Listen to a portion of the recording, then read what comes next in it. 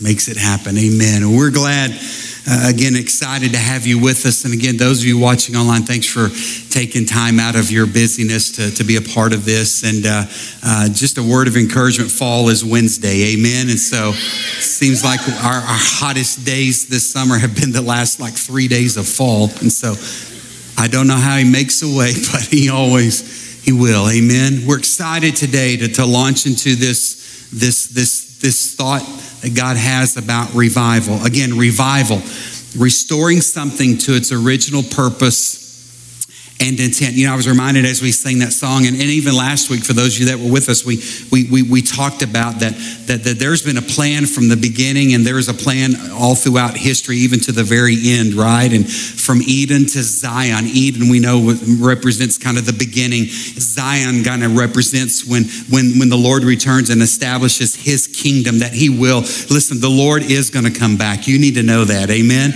And when that happens, how that happens, I don't know how it all shakes out. I just know where I am standing with him. I'm in Christ, and I'm looking forward to that day. But he's going to restore everything and make it right. Your original purpose, God's original intent for your life was relationship. In fact, when we talk about this word revival, when you look the word up, revival, let's just go there real quick. In the Hebrew, we get the word revival from the Hebrew word hayah, and it means to bring back to life. It means to restore to consciousness. It means to restore to a previous condition. And so when we talk about revival, and when I challenge you, hey, why don't you begin to pray that in your life? Because the reality is you were created for a specific purpose and intent. There is a design behind your life. You need to know that. And it's interesting that when you read in Genesis, that book of beginnings, you started by this very breath of God. And when we talk about revival, we are asking and we are praying for an outpouring of God's Spirit, the very breath of God to come and fill us and move and work among us. Are you with me today? That's what we need most. We need that Holy Spirit power. We don't need another method or program or another gathering. We need an outpouring of the Holy Spirit of God, and that power that comes from him. It brought you to life. It's what will resurrect us one day when our time is done. We need the very breath of God. When you read about revival in the Bible, and you're not going to find the word revival in the New Testament and things of that such, but you might find the word renewal. You're going to find imagery that goes back to that Hebrew word hayah, even throughout the Old Testament. The Bible is littered with times of revival and great leaders standing up and leading people. But when you read about revival in Scripture, it was about people turning back to God and repenting of their sins and beginning once again to set their course and direction towards that purpose and intent for which they were created. Him, his purposes, living a life of obedience. Now, when you read throughout the Old Testament in particular, you're going to find this kind of back and forth that the people had those moments of mountaintop experiences with the Lord. Moses brings the 10 Commandments down, or even in the construction of the tabernacle, these moments with God. But yet we find that very soon, very quickly, they turn from that, right? And they go back to, and they forget their God and go back to what they think is best and what it might be comfortable in the culture in which they lived, right? But anytime you think of revival, and when we think about God's original purpose and intent for our life, it is always based on, it's about a relationship with him. It's about us pursuing holiness, living a life of sin, and being obedient to the things that he's called us to do. Amen? There's a verse of scripture in the Old Testament book of Ezekiel found in chapter 36, verse 26. It says, Ezekiel says, the word of the Lord says, I will give you a new heart, and I will put a new spirit, there it is right there, a new spirit in you. I will take out your stony, stubborn heart and give you a tender, responsive heart. Now, this prophet Ezekiel, of course, is speaking to Israel. And I don't know what you know about Israel, but again, throughout history, that they've been known as his chosen people. And I believe that Israel is still that nation that God wants to establish. And in fact, I think they've celebrated maybe 73 years, I believe, 73 anniversary of them becoming a nation once again. And so many Jews are returning back from all parts of the world that have been dispersed really since biblical times. It's just absolutely incredible. But Ezekiel is writing these words to those people, to Israel. These people, God's chosen ones. These people that have met with God, that know God, that have experienced his goodness, not just through the wanderings of Egypt, but even in the conquering of Promised Land and the enemies there and all of that. But yet they still find themselves reverting back to old ways, old habits, and doing the things that so go against what God desires for them. And Ezekiel shared with him, hey, listen, God wants to do something. He wants to restore you physically as a people. But more importantly, here's what Ezekiel is saying here. He wants to restore them spiritually.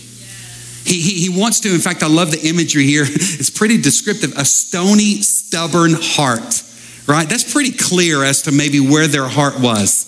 And how far maybe they were from God at that moment, right? He says, God wants to remove that heart and he wants to give you, I love that, a tender, responsive heart, right?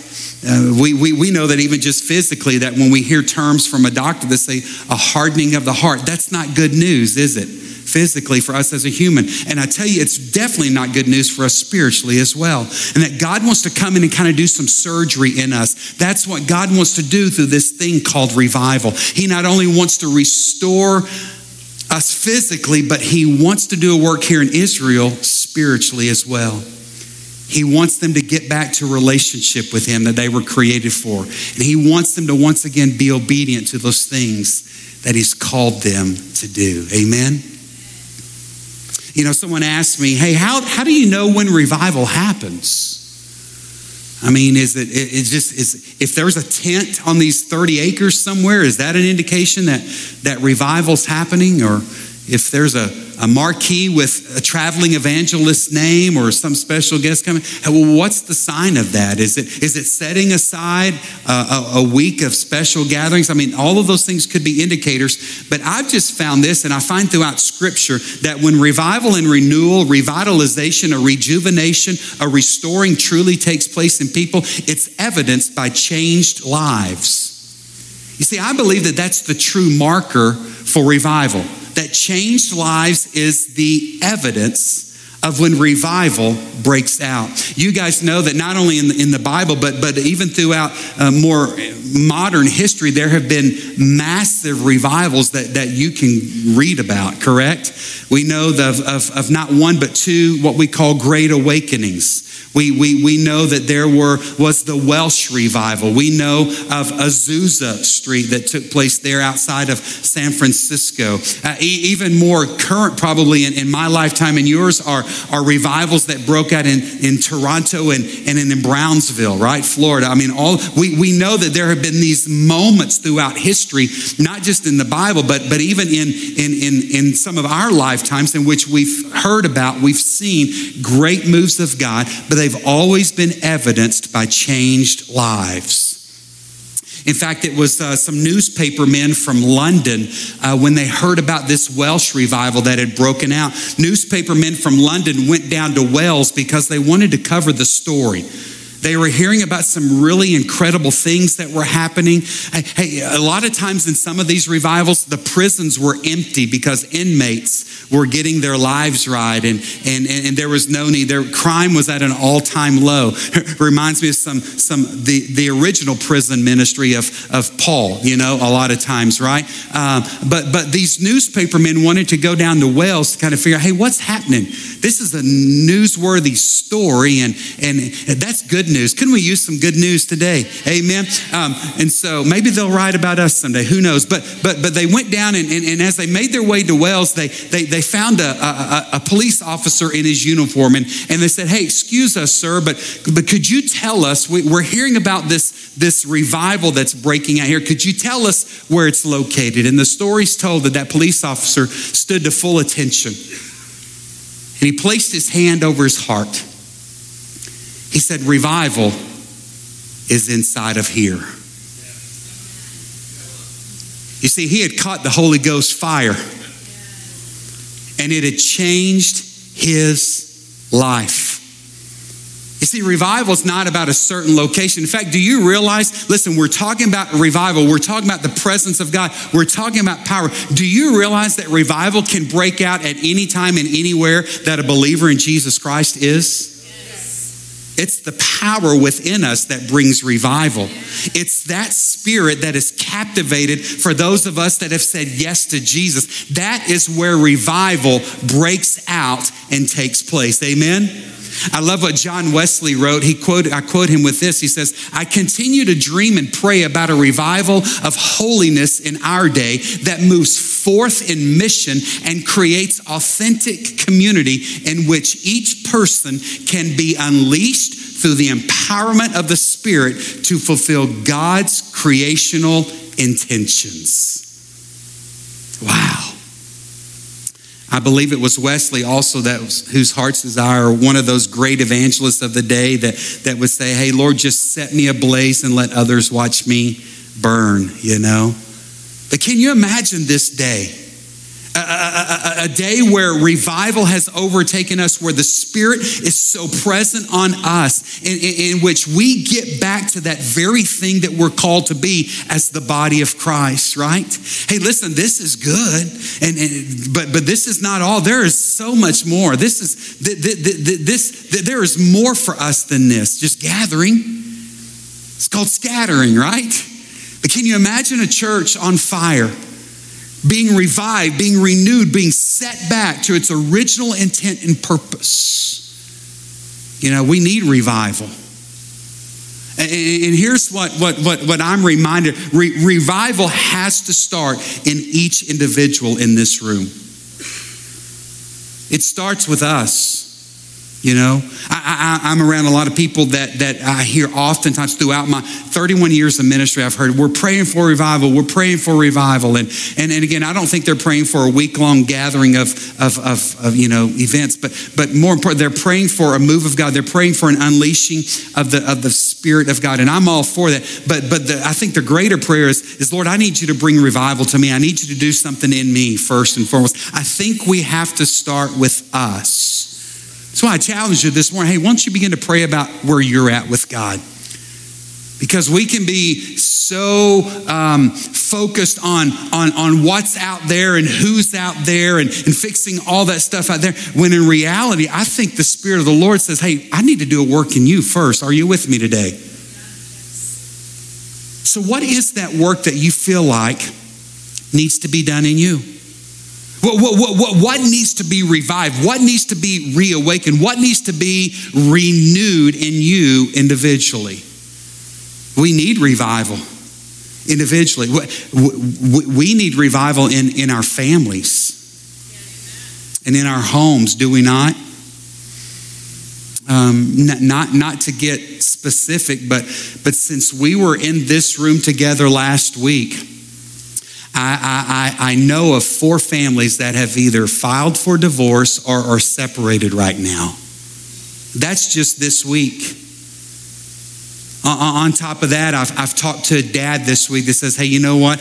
I've got a child that's struggling and dealing with pornography. Can you help me out?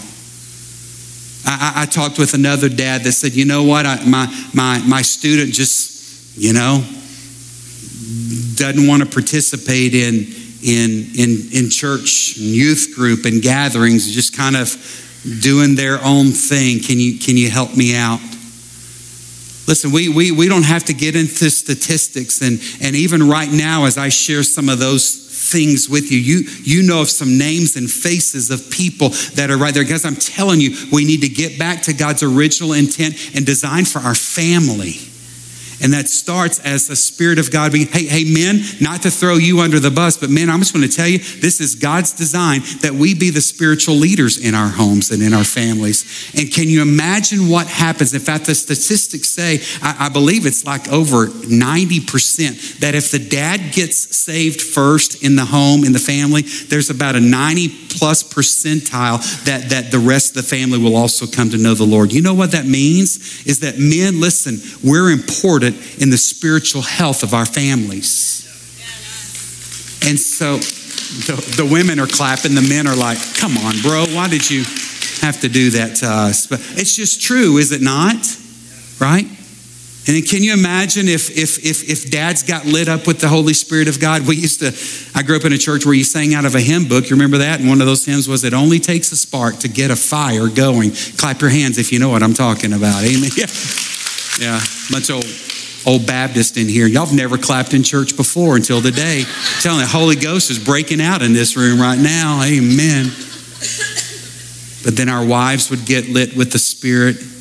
It would be passed on to our children. Hey, moms and dads, is there not any greater legacy? Is there not any other greater teaching or instruction that you could do for your child than to put Christ on display? To let them see the real and living Jesus in your home. It's hard though, isn't it? We battle technology. Back in the day, the biggest thing we battled growing up was called the party line, where you had to be careful what you said on the telephone. You remember the ones with cords that reached, through 2,400 square foot in your home, because you never knew who was on the other line listening, right? But our kids today, it's a battle. It's a struggle. These guys are going, what is he talking about, It's a struggle today, and I get it. That's why we need revival in our families and in our homes. Are you guys okay with that? We need revival in the church.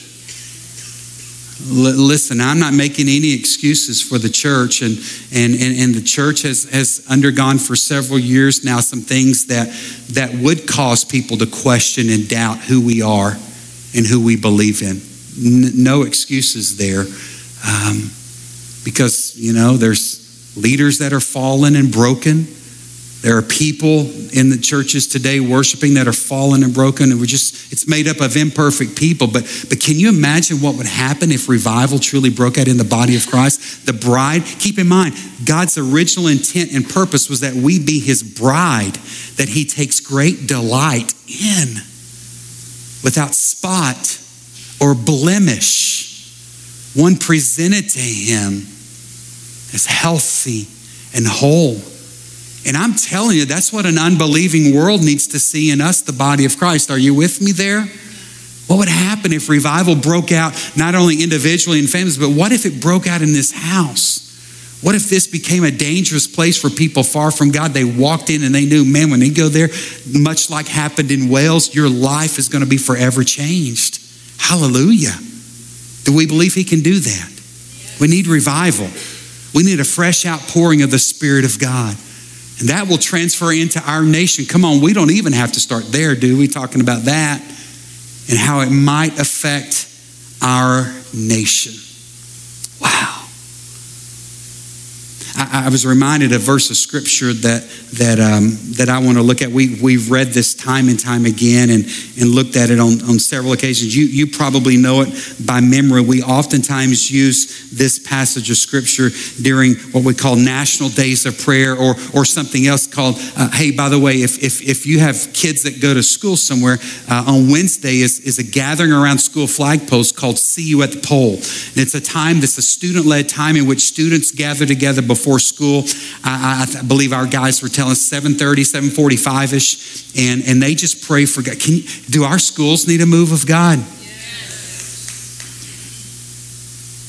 Home schools, private Christian schools. Man, my brother went to a private Christian school. I know that even that arena needs some revival. Amen.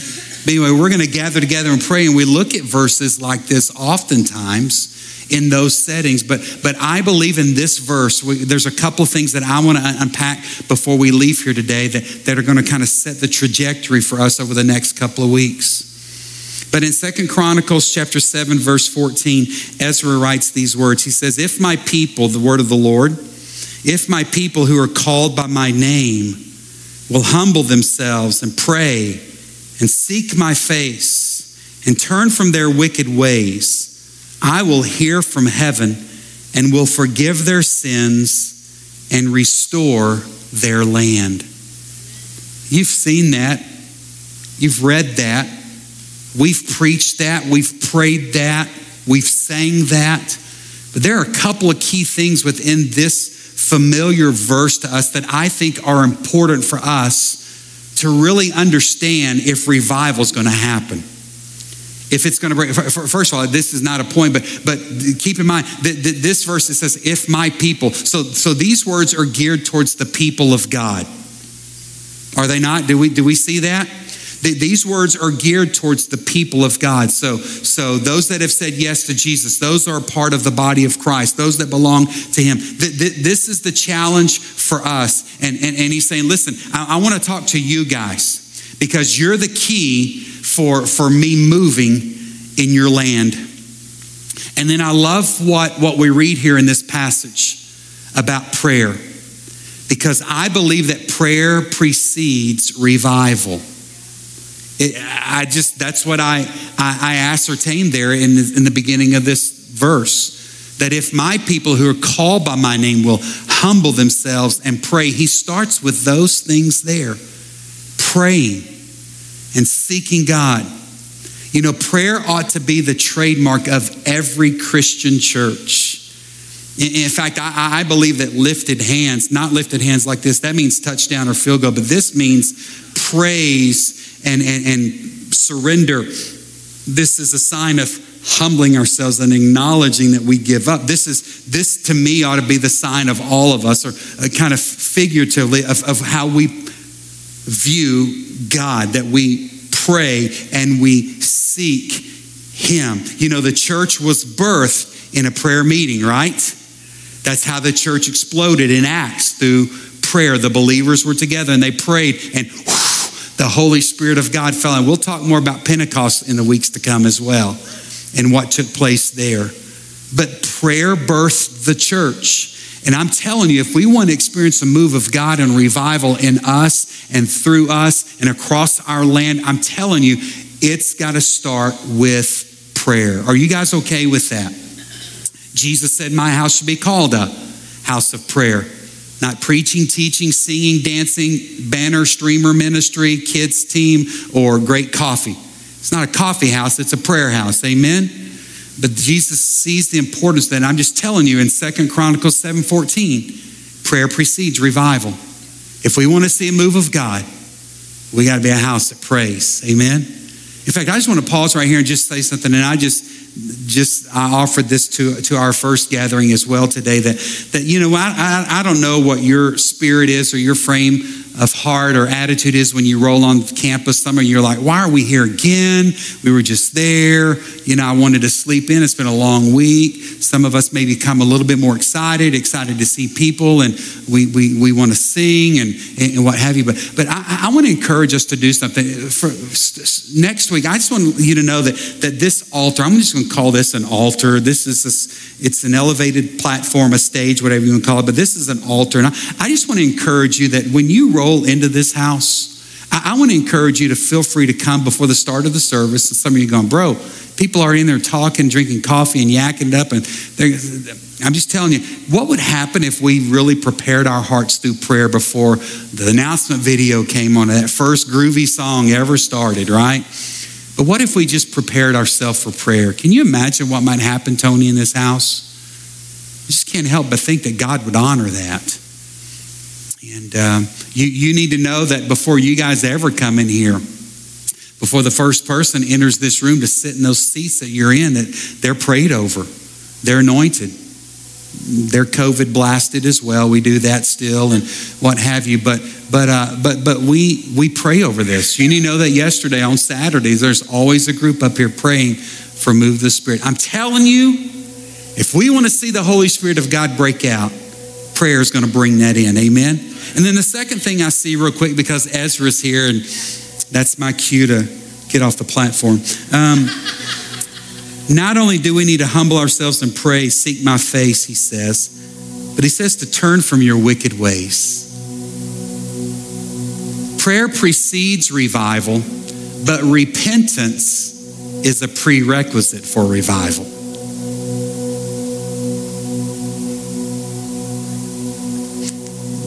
Getting rid of those things in my life, sin, the Bible would call that hinders a move of God.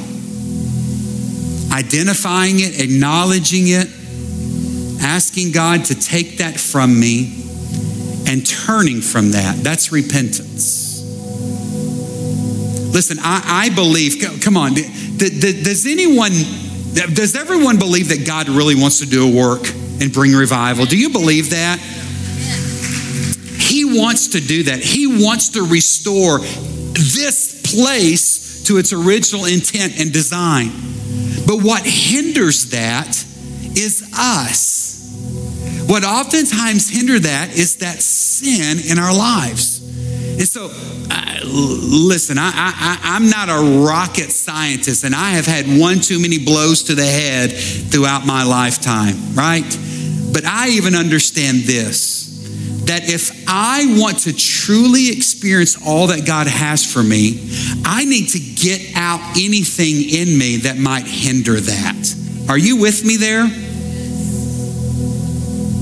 And repentance is what's needed. Repentance is a prerequisite. Prayer is going to precede, but repentance is a prerequisite also for revival. Why would I say that? Well, because he says, listen, if you'll do those things, then I will forgive your sins and restore your land. Then he'll move. It's not, I'm going to move first and wake you up and then you come to a real, no. Start with these things, he says, and watch what I want to do. Not only throughout history, but even throughout the Bible, there were great times of revival and movements of God.